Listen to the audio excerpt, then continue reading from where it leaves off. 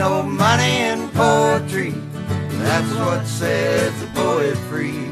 I've had all the freedom I can stand. You got your cold dog soup and rainbow pie, all it takes to get me by. Fool my belly till the day I die. Cold dog soup and rainbow pie.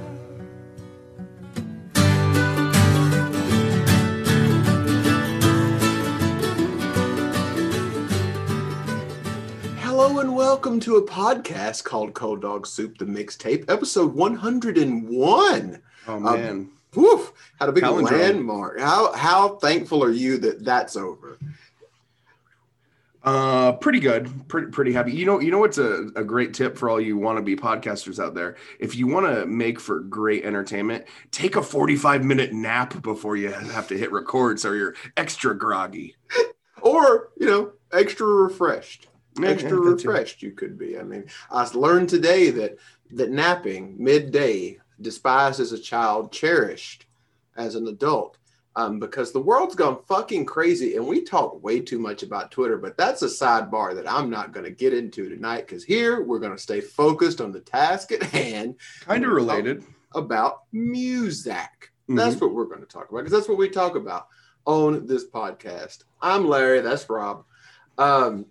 So I had an idea for a podcast tonight. It was vetoed so hard. I mean, he just vetoed it so hard, because this might be the last time we have a chance to do this and it be anything remotely timely. We have done our best to sort of stay away from politics as a whole. Now, certainly we're gonna dip a toe in the water from time to time. Both of us lean the same way. One of us leans a lot further than the other, but is what it is. We try to keep out of that because Lord knows, again, like I said about Twitter, we're inundated with that kind of stuff. But this song is a particular kind of special good, and if we wait too long, it won't be topical at all, and it will really feel weird for us to do it. So we're going to do it tonight, and it's an excuse to get back in that old drive-by trucker bag, which we love to do so much. I got to tell you, Shawnee, the album that this comes from, I think, because they put out like two, like really close together. Yeah. I think this is on the new OK. Surprise. God, I hope this is on the new OK. It is. The first time I heard it, I enjoyed it. I thought it was good, but whatever. This was clearly the standout. The very first time I heard it, like, fuck everything else. This thing here that we're going to talk about tonight is amazing. But I've listened to it several times since then, and I gotta tell you, it is a very good record, and not just because it's so topical and so finger on the pulse. Like, there's songs on there that aren't about the current goings on in the new OK that are fucking bangers too. Man, I get to grooving on Sea Island Lonely so hard that I have to catch myself. I'll get a shoulder, I'll get some sort of contusion. I'm grooving these shoulders so hard. And those shoulders, they can move mountains, is all I'm going to say. And clearly, if you've listened to this podcast for any amount of time, you know how much we love the Drive-By Truckers, but in particular, you know our affinity for Mike Cooley. This is Cooley's sole contribution to this record. That we have theorized is only on the record because Cooley mailed a guitar with a USB drive to Patterson Hood somewhere so that this could be put onto the record. If we could set that up very, very briefly. Sure. So go ahead. One of the ways that we have gotten through the last year was every Wednesday on a service called Noon Chorus. And if you've never heard of that, that's a free plug from us to them, Noon Chorus, for live stream concerts that will come right into your home devices. And these are not old footage. These are not pre-recorded in what we've seen. These are live things happening from the artist homes, which is something people have been doing. This is not the only service that does it, but on this particular service, Cooley and Patterson Hood of the Drive-By Truckers would alternate on Wednesday nights. And we would gather together. We would pay one fee and steal from the Drive-By Truckers, our favorite band. We would steal from them, and three of us would get together and we'd watch these shows. And it was great. because they were just playing songs, telling stories, having a good time. But there was a stark contrast in the technical acumen between Cobra Heights' own Mike Cooley and Florence's own Patterson Hood. Patterson knew what he was doing. Patterson had meaning like how to stream, not necessarily technical playing. No, the playing is the same. Yeah. But no. Cooley had no fucking clue what was ever going on. I'm convinced his wife was his IT director, or maybe a child, but I was pretty sure I could hear a mature woman's voice kind of helping Cooley through some of this. And one night, Cooley's stream just stopped for a half an hour and then magically came back up. But during that time, they released this secret album. And Patterson mentioned that some of it they had recorded already in a session in Memphis, and other parts of it they just recorded in their homes. And we theorized that Cooley just sent a guitar and told Patterson, well, the songs are in here. Get them out however you get them out. And luckily, Patterson knows his way around a keyboard, so he was able to extract from some old beat-up guitar that Cooley had mailed him to get this particular song out. Shawnee, tell the people what it is. The song's called Sarah's Flame, and honestly, I just loved it the first time I heard it live. And I knew you would. And it didn't even hit me what the fuck it was about. Which is incredible, because while it is, and there's a line in it that is obvious the second time I heard it, but it kind of struck me off, and we'll talk about when we get there. But like, even Patterson Hood, I was reading an article about the making of that record, and he said that when he was first approached by Cooley about this song he was working on, he thought, why now? Why are you writing a song about Sarah Palin now, which would have been 2020, 2019 at the earliest when this song, I believe, was written. Certainly after the events of Charlottesville is when it happened. So, I mean, it's still a time when we had forgotten about Sarah Palin, and we had sort of recast the villainy of that party in a very different way. But as we talk about the song, and as Patterson says, he read the lyrics to the song, he's like, oh, that makes a lot of sense. That now, I don't believe that the intention of this is to specifically call out one Sarah Palin.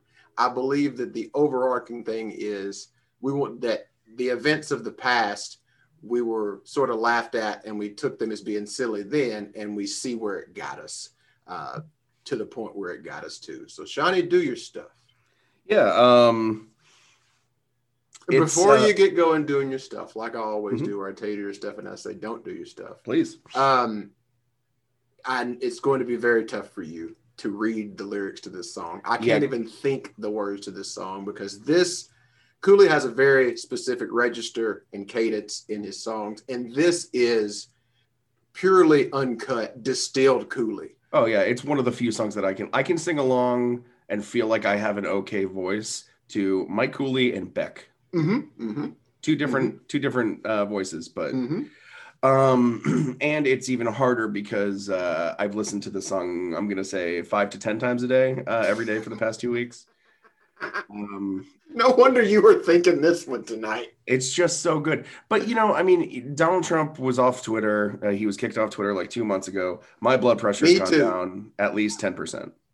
Yeah, Matt is no longer on Twitter. By his own choice. But they ran me out of there, Shawnee. They ran me out of there by being mean to Phoebe Bridgers, and I said, no more, you cocksuckers. I'm out of here. Oh yeah, that's right. She broke that guitar. Like no one's ever done before. Never. I guess we need to go get Chris Novoselic too, right? We just need to go get him and see what he's doing. I think he's like a QAnon guy. Please tell me you're being serious. I am. Yes. Yeah. Wait a minute. We're going to pause the podcast real quick.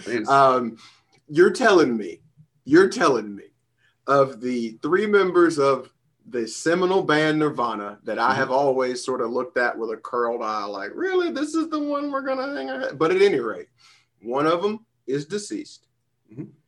The other is maybe the last giant rock star that ever will be. Yes. It's him and Jack White are the last 2 mega stratospheric rock stars, something that clearly Nirvana their fame was, but certainly Kurt Cobain would not have wanted to be. Like, that's not what he wanted for that band. He would have wanted to be a Pixies cover band rather than the biggest band on the planet. Yeah. And you're telling me that the third member of that is a QAnon dude. Well, let me just read you the following paragraph here from his Wikipedia page. Is he Q? In June 2020, don't look at me like that. Don't look at me like that. In June 2020, Novoselic made a Facebook post discussing President Donald Trump's speech in response to unrest following the killing of George Floyd. He called Trump strong and direct, but added that he should not be sending troops into states. Following criticism, Novoselic made his Facebook page private, deleted his Twitter account. After receiving backlash from his original post, Novoselic clarified, as an avowed independent, I don't endorse a major party or candidate, and it feels insane to have to say this, but I don't support fascism. I don't support an authoritarian. Oh my God, I need to wake up from this nap.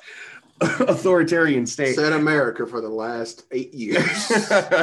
I believe in a civilized society, and we all have to work toward that. So, like, you know, he was probably just trying to be like, you know, give the guy credit for once, maybe. I'm not going to try and justify it, but like, he backed off immediately. I think there's other shit that he voted for Gary Johnson in 2016. So, and I don't even know who that is. It sounds like a Mets third baseman. What we like to do with music podcast is divide and alienate multiple segments of our audiences so they never listen to us again. I just like to beat up on Nirvana, if I'm being honest. Oh yeah.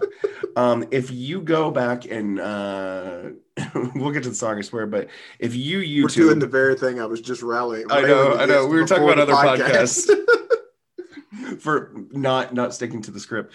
If you YouTube, and I know you won't, St. Vincent covers. You lost me. St. Vincent covers Lithium. God, that's the soundtrack to hell. For when Nirvana was inducted into the Hall of Fame, and the way Novoselic introduces St. Vincent, whose real name is Andy Clark. I don't know why it just gets under my skin. He just says, like, please welcome Annie Clark. And it just like it's like he's like unveiling like a magic trick or something like that. Anyway, she fucking comes on and she's amazing as always, and she fucking shreds. So anyway, this song is, you know, before we actually get to the lyrics, it is about that Sarah Palin paved the way for Donald Trump, despite the fact that her politics and followers seemingly receded when she and John McCain lost in 2008 to Obama and Biden. It just kind of, it's just every single line that supposes how the Sarah Palin's trajectory is so good and probably 100% true. It is one of the most efficient songs I've ever heard because he does not waste a syllable. No. There is not a wasted word. Everything in here builds the point. Everything in here contributes to the story. There's not, and maybe one will reveal itself as we go by it line by line, but I can't think of anything that's just thrown in there to fit the meter or to get to the next thing. Like, there is no throwaway in this. In fact, it's so efficient. The song ends with 2 verses slapped on top of each other. Yeah, like he said, look, I already did it. I don't want it to be 1 minute and 30 seconds long, so fuck it. Y'all sing this part, I'll sing this part. Or that could have happened in the transition from his old guitar to whatever. It's possible that they just couldn't edit that out because that's how it was in the guitar. If you mail an acoustic guitar with a flash drive rattling around in it from Birmingham, Alabama to Portland, Oregon, some shit's gonna go down, dude. It's gonna get mixed up. Some shit's gonna go down. Science. All right, well, let's get going here. This is Sarah's Flame by the Drive-By Truckers. Sarah memorized every bumper sticker on the back of every pickup with a rebel flag. Every morning. Stop! It's so hard to like sing. I can't do this line by line. I've got to read it like it's a. So already we're in a place. You hear a trucker song. You hear that line. You don't know right off the bat. We don't know that this is about Sarah Palin unless we've read an article. But the first time you hear it, you don't know. And so now he's already conjured up an image that I'm certainly familiar with. you're certainly familiar with. Pickup trucks in a high school parking lot with a rebel flag on it is not even, I don't even pause at that. Quite frankly, if I'm being honest, I get wistful and nostalgic for it. Like, that's a piece of my life. That's Jeremy Jones getting knocked out in the parking lot in a big ass red truck. That happened. Like, that's shit that happened in my parking lot. And it echoes, the three great Alabama icons of, you didn't know that football was, and a guitar was a poor substitute for a football with the girls in my high school parking lot. Like, the high school parking lot is this touchstone for rural kids, sort of like the mall would be for kids that grew up a little more urban. Yeah, it's a different kind of nostalgia for me, just because there were like one or two nice guys who drove a pickup truck with a rebel flag in my high school. Yeah, I had some too. They were fucking great. The other 98% were just assholes. They were what they were. Men of a certain time and place. And so Sarah Palin she was born in 1964. Alaska is the point I was going to make. Like, was she born in Alaska, or is that somewhere else? Sarah Palin was born in Sandpoint, Idaho, but moved to Skagway, Alaska when she was a few months old. Relocated to Eagle River, Anchorage, in 1969. How nice. And settled in Wasilla, city of which she will be the executive decades later in 1972. So all Alaska stuff. Now, do I know? Does Cooley know? Maybe it does, maybe it doesn't. I don't know if they had pickups with rebel flag stickers, but I bet they did. And that also echoes the, it's always nicer to play racism with a Southern accent. It ain't just us, boys. Yeah, they just had snow tires on the fucking pickups. Like, that's the only difference. Sarah memorized every bumper sticker on the back of every pickup with a rebel flag, every morning in the senior parking lot, every weekend in the fields with the windows hot. So we're there. This conjures up feelings that, she's like, she's getting out of school and she's, oh yeah, that's a phrase I'm going to use. I don't understand senior parking lot, but that's fine.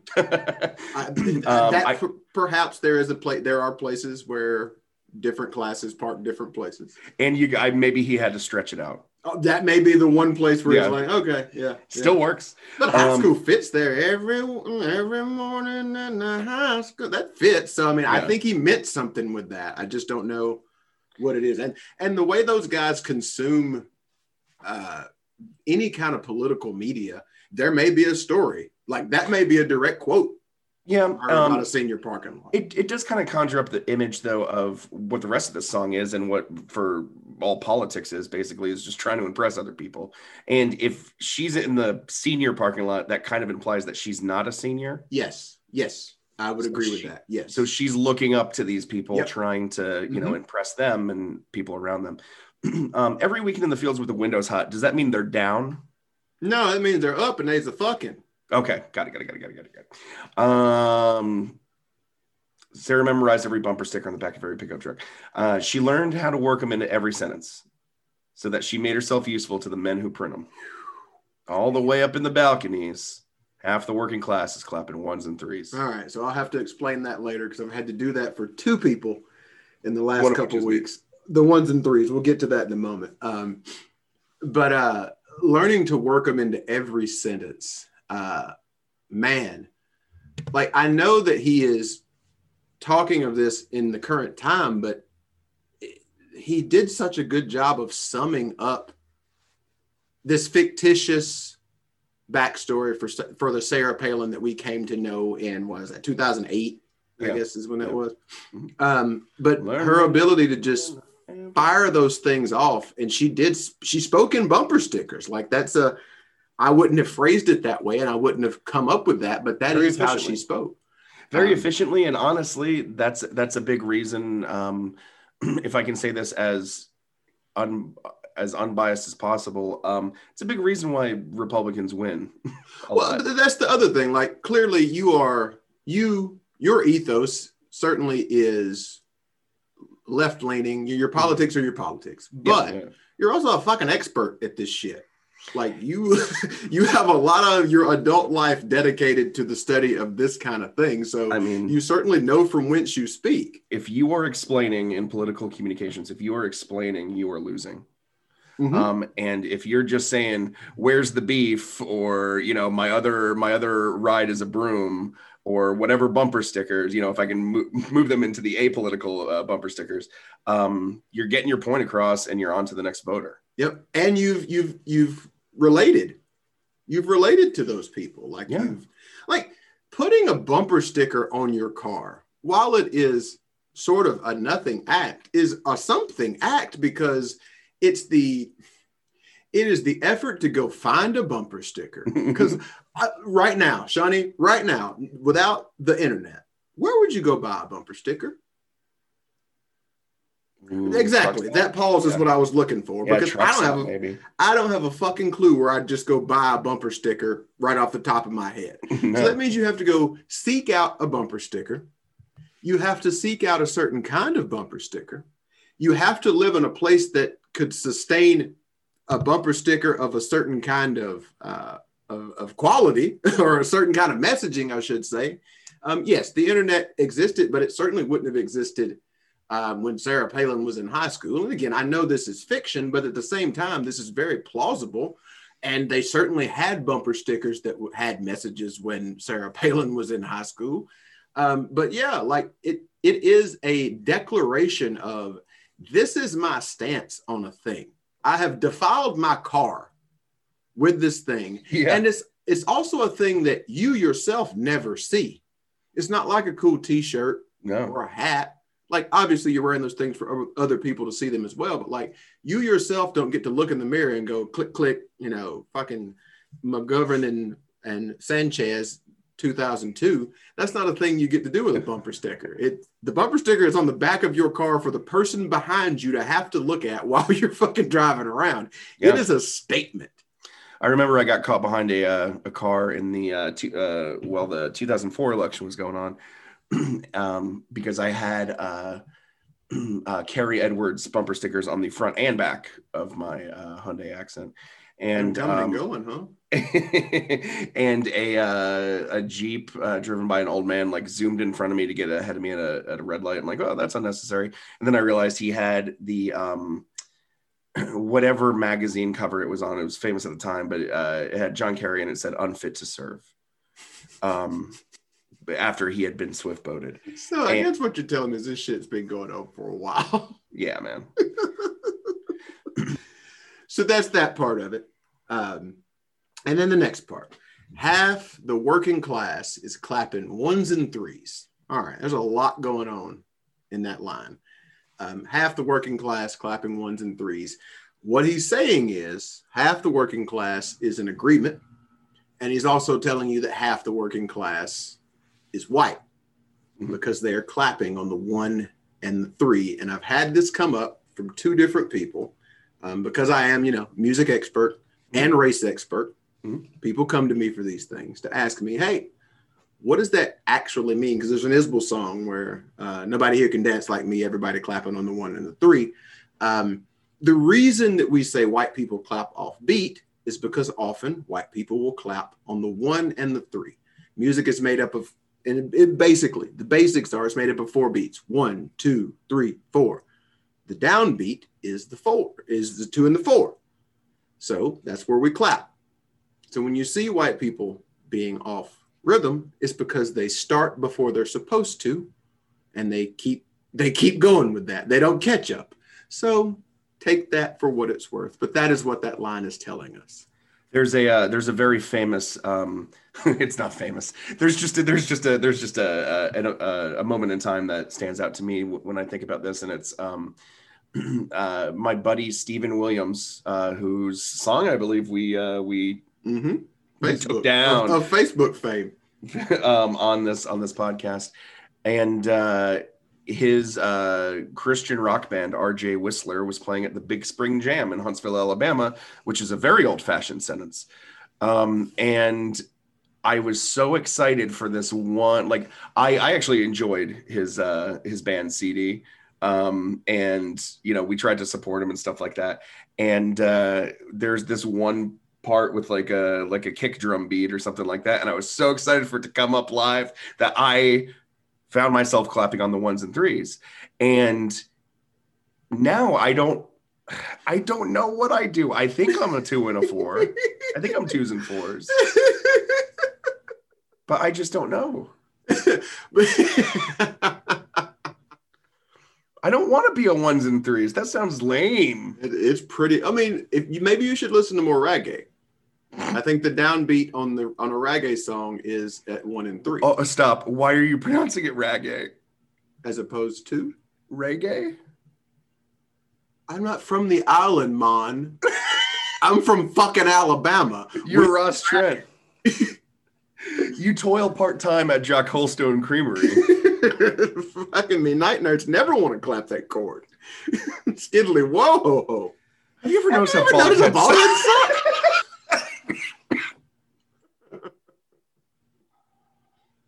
Isn't that great, folks, when a lily white man wearing a old Cleveland Browns jersey can correct a colored fellow on his pronunciation of reggae, the music style of reggae. A former owner of dreadlocks, by the way.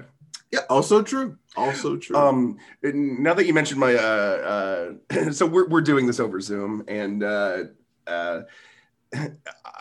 had a plan to surprise you on this Zoom and not have anything on not wearing a top, only wearing shorts.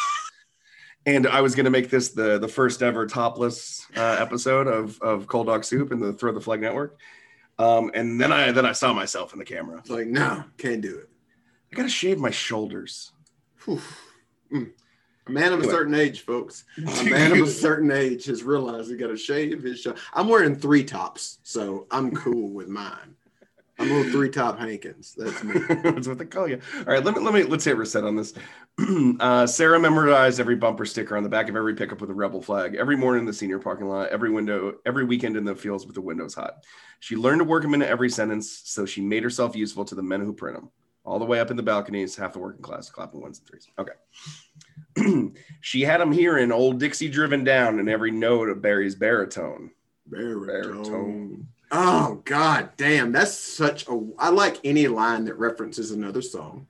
Yeah, of course. I like any time former President Barack Obama is referred to as Barry. That tickles me to no end because it makes me think of Barry Billings, one of my favorite people, and that's always going to make me happier. But that's a loaded line of The Night They Drove Old Dixie Down, a song by the band about the fall of in the Civil War of Virgil Caine. That's a powerful image, and to be able to cast that, hey, when you hear Barack Obama, it sounds like the end of your way of life. That's and that's what she did. She was successful in doing that. Yeah, I mean, and of course, as a Democrat, you're not going to win too many southern states. He took North Carolina and Virginia both times, but I don't count basketball. Those aren't southern states. She had him here in Old Dixie driven down in every note and Barry's baritone. A politician with a pretty unique signature deep voice. Strangle holding pearls in the clutches of their liver spotted hands. I mean, it is. I don't need to explain that. Like that does everything. Obama's going to take your guns. Mm-hmm. He's going to take your stem cells. He's going to turn your kids gay. He's going to, raise your taxes. And in that particular section, musically, it's wonderful. The melody is incredible, and the background vocals coming in to do a deep baritone to echo baritone. And like I talked about, not just shoehorning things to stretch the measure, and he didn't, but that's a difficult phrasing to get into that piece. Like he has to do some real roller coaster riding to get strangle holding pearls. Like that's a lot of words. Strangle holding is a hard word to say too. To fit into a small space in that music, but he gets it in there. She made PC worse to mama than the VD daddy. I don't think that's the right lyric. What's that? I think that's the right lyric. I think it is. It's the next one. No, is it written correctly? Read it again. Maybe I misunderstood. Read it again, please. She made PC Okay, got you. Yeah, I heard sorry. a different letter. Go ahead. She made PC worse to mama than the VD daddy brought home from the rodeo. Rodeo. What a great turn of phrase that is. First of all, to use PC and VD in contradiction, which is amazing. And the rodeo aspect of it echoing more to, where Sarah Palin was, that feels like a much bigger deal in Alaska in 2008 than, most other places, a lot of other places. Certainly rodeos aren't huge here. Obviously they exist in the contemporary American South, but they're not a giant deal in most places. But I feel like that would be a thing that might really still get over in Alaska just because you ain't got a whole lot going on up there. And just the phrase VD always tickles me. It's just it's not something we really use anymore. I don't know why, like when VD turned into STD, which turned into STA. What is that? That's a new one. There's a new acronym. Okay. I forget what it is. Yeah, I don't know what venereal disease. Like what? I'm going to ask you, grammar expert, what is the definition of venereal? I think I know why it might have changed, but I want to confirm this with the definition of venereal. I don't think I know a disease that is contracted transmission by sexual contact. I wonder if just because it started with a V, that it was always attributed to the woman spreading it. Oh yeah, wouldn't be and surprised. that perhaps or they could have changed it just because nobody knew what the fuck venereal meant, and so it's like, no, it's from being saxty, gang. I think in the back of my head, I've always just assumed it was like a synonym for genitals, and genital disease just sounds dumb. And here it is, man. Here is the line of the night. Mike, it's my bite of the night.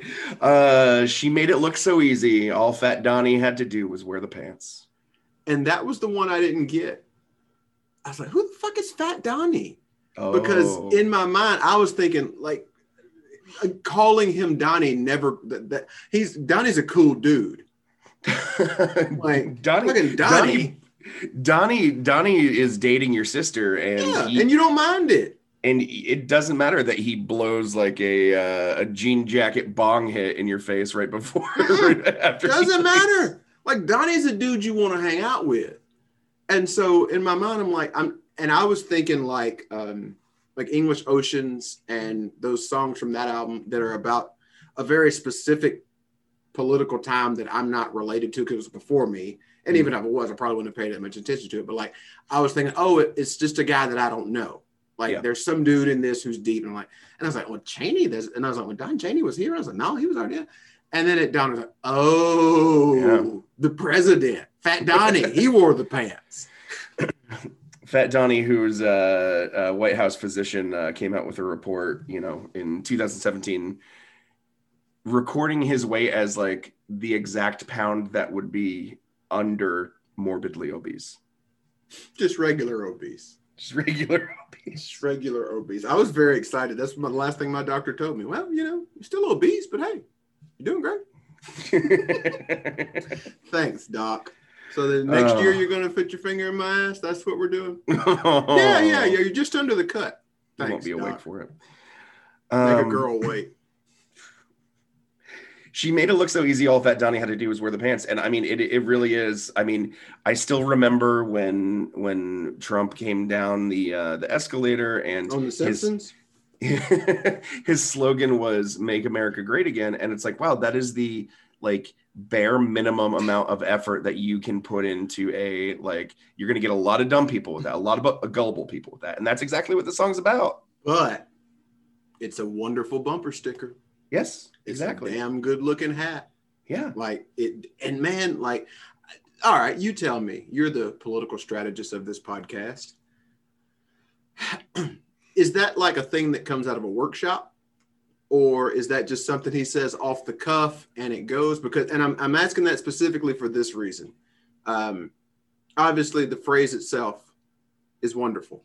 Like it does everything it needs to do. It is a wonderful piece of marketing. But to be able, and I'm going to fuck this up, so you correct me. initialization? Which one is that? What is MAGA? MAGA Acronym? MAGA is an acronym. Okay. I think. So like scuba.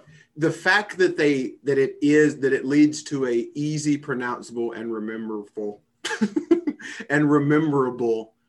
acronym makes it brilliant. Of course. Yeah, from a marketing standpoint and a persuasive standpoint, it's very good. Leaving all the connotations and where connotations be damned, like just the phrase itself. Yes, absolutely. But yeah, do you think that that's the thing that they had before, or did he just say it? And then anybody else, it would be someone would think of the first draft, and then it would be workshopped and eventually like turned into a camel when it was originally a horse. But with Donald Trump, I feel like it was just him. Okay, freestyle. I can't get mad at the man for freestyle. I mean, if he just spit that fucking thing out of nowhere, then I understand how he had a university built on steak. Oh my gosh. And this kind of like, I mean, a big message of the song is, the very, familiar theme of, behind every great man, there's a woman, or behind every man, there's whatever. But it's also not giving women credit for the work they do. Correct. You can get into Correct. even you can even like take a he addresses it later. Like, yeah, he addresses it later in the song. Like, it is while it certainly villainizes her, we villainize her because of our stance on it. I don't know that the song does, other than one particular piece that we'll get to, because I don't think anything he said up until this point makes her a villain. She read bumper stickers that were printed by some dudes, and she used that to make herself useful to the dudes that printed them. She didn't invent these sayings. She didn't come up with these sayings. She just repeated them in the most effective way. Yeah. I don't think that a villain makes. That might make a weapon, but I don't think it makes the trigger puller. What's a girl got to do to get a little bit of credit in a place like this? There it is. For knowing night moves crowds would never heed the river's cautionary winds. I am ashamed to say I don't know what that means. I know what night moves are. I know what a night moves crowd is. The river, I don't know. Is there a Bob Seger song called The River? Because that would be the apparent connection he's making. Or is he talking about Springsteen's The River? That's what I was thinking. Like, it's people at a Seeger. Okay, here we go, genius. I'm not sarcastic. I'm at genius.com. Sarah recognized that critical voting mass of the U.S. boomer generation could be swayed by nostalgic sounds like the songs of Bob Seger's Night Moves, and that few would take the time to think about or remember warnings voiced in albums like Springsteen's The River.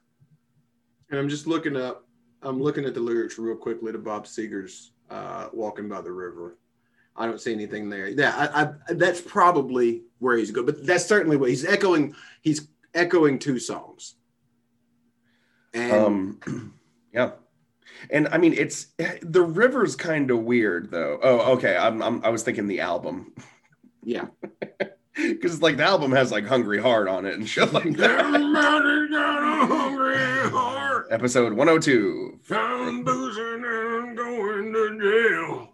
What you say, Barry? You're the new big man. I got a colored president. He's playing the sax.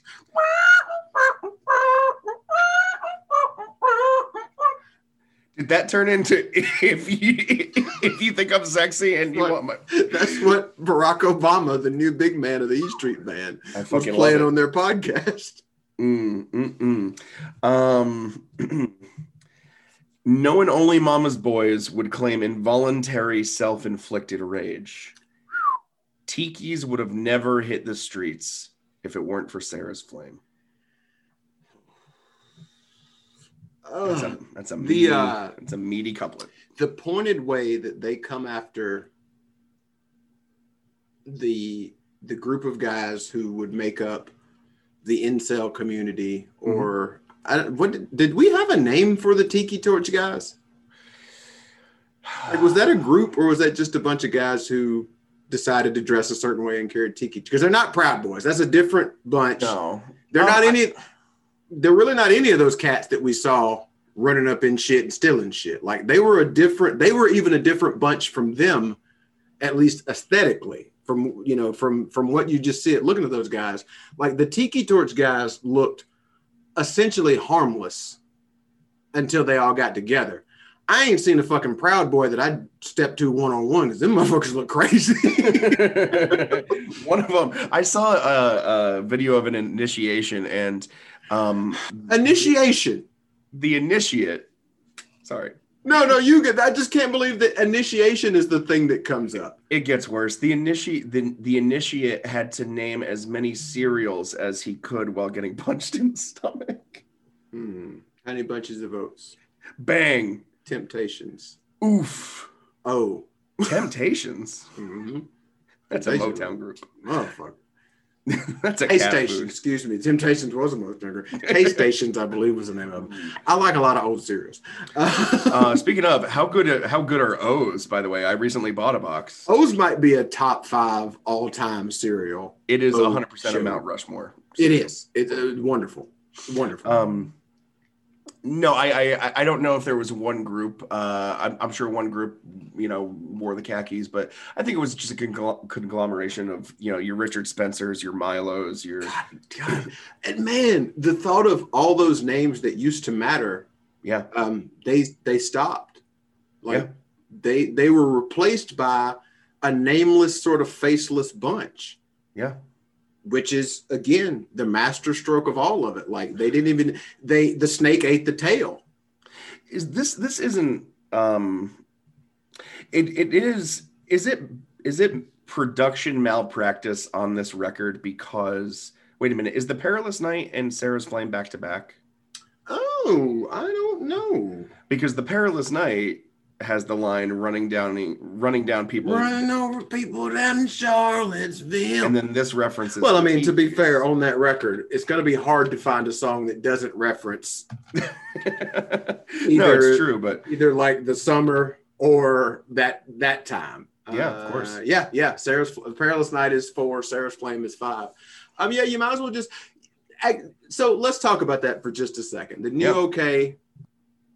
The new OK starts the record off, and it is pure on here's where we are. Yeah. Tough to Let Go is not. It's a break, and then you go Unraveling, and the Unraveling could be anything because it's fucking DeFilippis. Who knows what he's talking about? It's a good song, but who knows what he's actually on about? And then you go Sarah's Flame or Perilous Night, Sarah's Flame, and then Seattle. So they break them up. They try their best to break those songs up as much as they can because really, honestly, there is no other way for that to go. You've only got one Cooley song. You've got cover, and then you've got another original. So yeah, you kind of got to put them there. I feel like they kind of did that with. I'm looking at the Big To Do and Go Go Boots, but I guess I'm thinking of the wig he made her wear being very on the Big To Do being very similar to the Fireplace Poker. On Go Go Boots. 2 songs about the same murder on the It's just Patterson Hood reading the newspaper, like you like to say. But yeah, the way that they come after that particular group, I think New OK has a line about the OK hand gesture. Yeah, about those cats, and then incels in that one, and then there's some Perilous Nights full of them too. Like they really, and I understand why, because that's the dudes that they're constantly fighting against being confused for. It's very fascinating, and this is a little bit of a non sequitur, but I learned this week that Portland, Oregon, which is held up as this bastion of liberalism, and is certainly where Patterson Hood lives.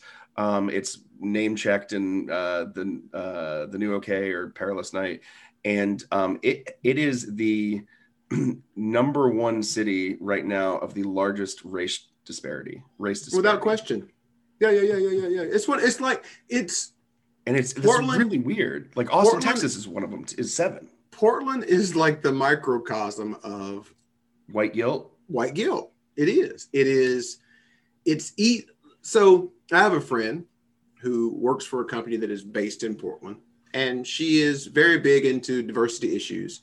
And she often finds struggles in talking to the people in Portland, not because they are people who are hateful, not because they're people who don't want to do the right thing, but they don't have the thing that Southerners have.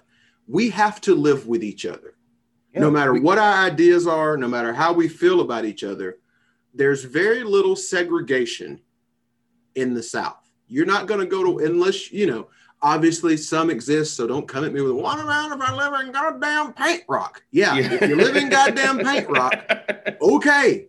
Or if you live in, Mason Court, yep, you're going to be diverse the other way, or you're not going to be diverse the other way. But in most cases, if we're going to Walmart, we're going to run into some different people. With Portland, I've been there, and I didn't see a whole lot of people that look like me. It's the stuff that, and frankly, I mean, it goes to the same thing that everybody's biased. Everybody has in that implicit bias that they, should recognize and try to confront. But like, I mean, I've been guilty of, in the same day, having a conversation of, anti-racism, and then like be concerned if is that your dad's sister or your mom? Anti-racism. And then, of course, like walking home from work and then getting worried because there's a black guy in a hoodie in front of me and not a white guy. Yeah. Worried that a police might shoot him. I get it. I appreciate it. Portland is easy. It's easy to take all these stances in Portland because you're never really faced with them. Yeah. Now, look, yes, are there black people in Portland? Sure. But no, his name's Terry. It's Terry. And my friend Casey, he lives there. There's two. And the Trailblazers, obviously. How does Portland have a professional basketball team? That still astounds me to this day. But that being said, you get outside of the circle, motherfucker, you cross Gresham, and you're into, not only are into, there ain't no black people around, you are into, these motherfuckers might take over a government building with rifles. Like, it is heavy out there, and when shit gets stirred up, it gets real heavy because them cats out there have got guns and they're fucking crazy. I live by one rule in Portland: if I can see that damn mountain, I don't need to be there, because once you get out of the skyline of those buildings and you can see clear and see that big ass mountain in the distance, you better take your pictures now, because we are going back inside the perimeter. This ain't the place for us out here. If I can't smell a voodoo donut, I better get my black ass on somewhere, because they got plenty of places to hide me up here. Plenty of places. But that's part of the deal where, like, the truckers are, and look, I want to not care about this stuff. I would love to stay above this shit. I don't like to get bogged down in the muck and the mire of it, because I feel like we spend a lot of time talking about it. And we never do anything about anything. And part of this is all just human nature. It's like you just said. One of your best friends in the world is black as the ace of spades. And you give him your bed when he comes to your house. But when you think about the person who's breaking into your house, you're probably thinking about a black dude. Just because human nature. That's just human fucking nature. But the truckers, when we would watch those concerts, I do. I'm sorry. I do have to stop you and correct something. In my mind, if somebody's breaking in my house, as by virtue of all the horror movies that I watch, it's a monster. It is definitely a white person wearing a like a Cupid mask. Fair. That's fair. That's fair. That is fair. That's fair. But like, to see the audacity of Hope on Cooley's shelf. Not because I doubt Cooley, but because I know where Cooley's from. And I know what a statement it takes to be Mike Cooley, to have Mike Cooley's job, to have Mike Cooley's voice. And to literally say, okay, we're going to forfeit our own well-being, because I'm here to tell you, if the Drive-By Truckers wanted to write the kinds of pop songs, if Mike Cooley wanted to be a very rich Nashville songwriter, he certainly has the chops to do it. Yeah. If Mike Cooley wanted to funnel songs to Luke Bryant, he could do it. He has the turn of phrase to write those kinds of songs very well, but he doesn't for some reason.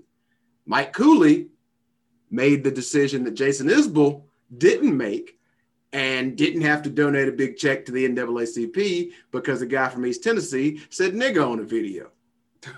Like, that's the difference. And that's one of those things I'm like, man, and I mean, I don't know if everybody understands it, Cooley, but I sure as shit do. Yeah, I mean, they make these choices publicly and privately, every day. And I mean, certainly you see the blowback on Twitter of every single, political tweet from Jason Isbell, where people, say, man, I really wish y'all would just shut up and play like fun music again or something like that. Yeah. But I don't know. Does an artist have any do they owe anything to their audience? I'm not blaming either side either. I'm not blaming anybody who says, hey, man, I can write songs. I'm trying to get this check. I'm not blaming you for that. No, but I'm also going to give credit for actively saying, yes, nope, I'm not going to get this check for the sake of I want to do this the way that I want to do it. And like this song is incredible. It's an incredible song. And it's going to garner them 0 new fans.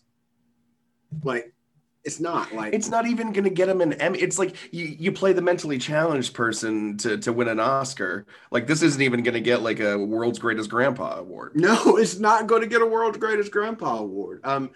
They are servicing the people who already listen to them, but they might be alienating some of them too. Because if you came into the Truckers on Southern Rock Opera, and then you hung around for fucking Decoration Day and Dirty South, like, you're getting punched in the face by these last 3. They have decided we are not going to make as much money as we did the year prior because we're going to make these songs for this time.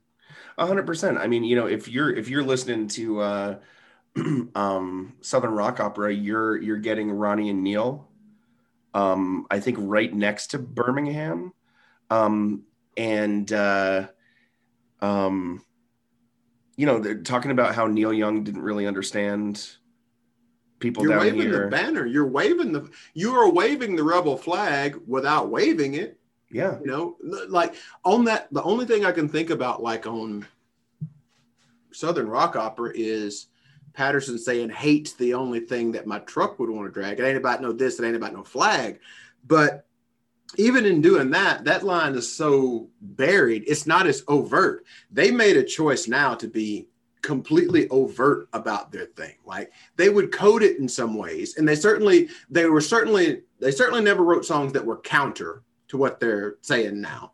No. Some people would hear a song like Cooley's Bob. They would hear Bob, and they would hear Homophobia. They would hear the line in Zip City about it takes all 20 to keep the closet door closed. And you could read homophobia into that. I would think that his later work has proven that he was storytelling in those.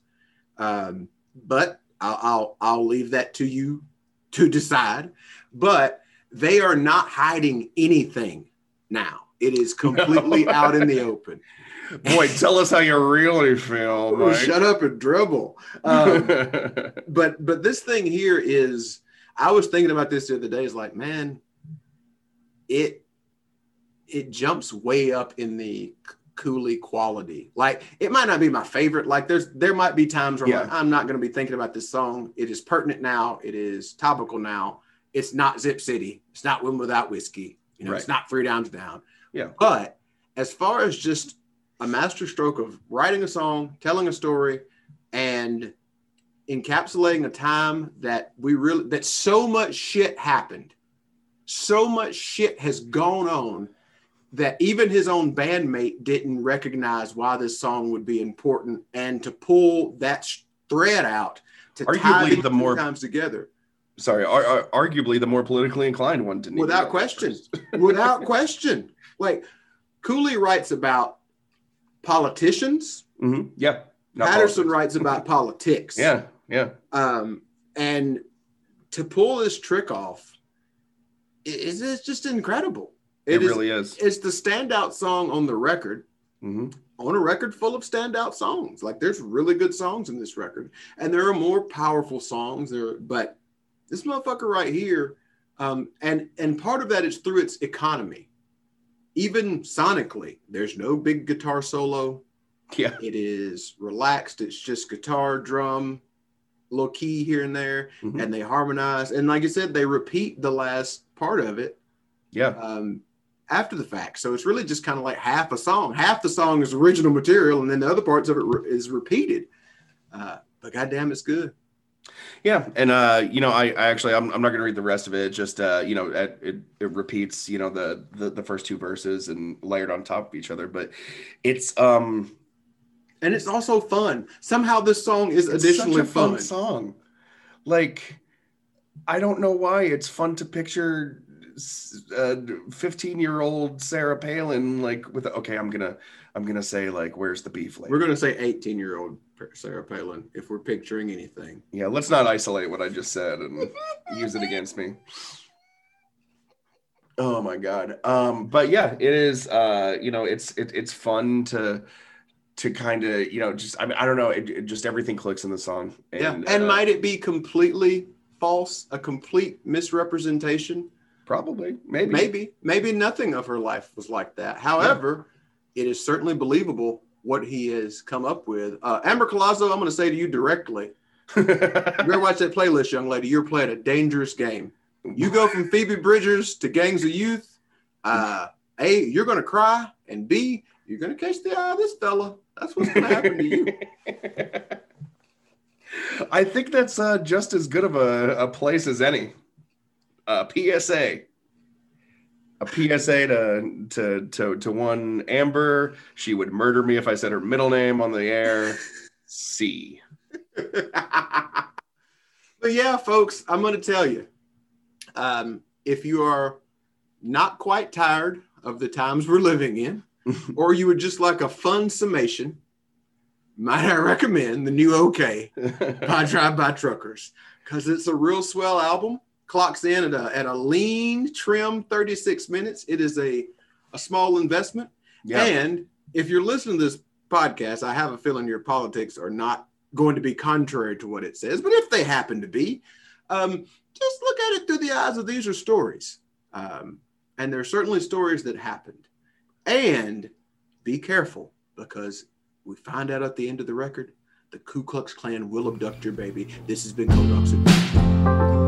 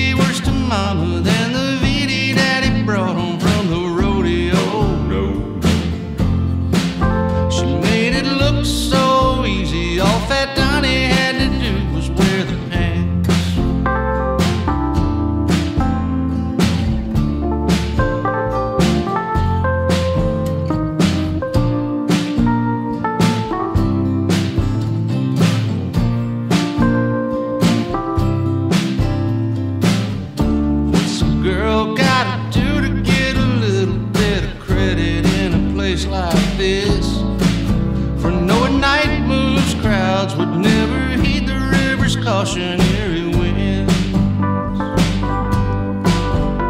knowing only mama's boys were claiming voluntary self-inflicted rage. Tiki's would have never hit the streets if it weren't for Sarah's flame.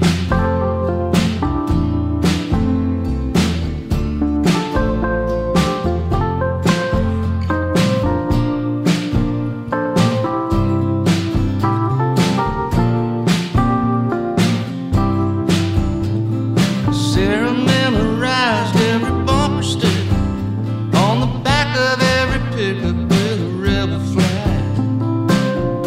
Every morning in the senior parking lot,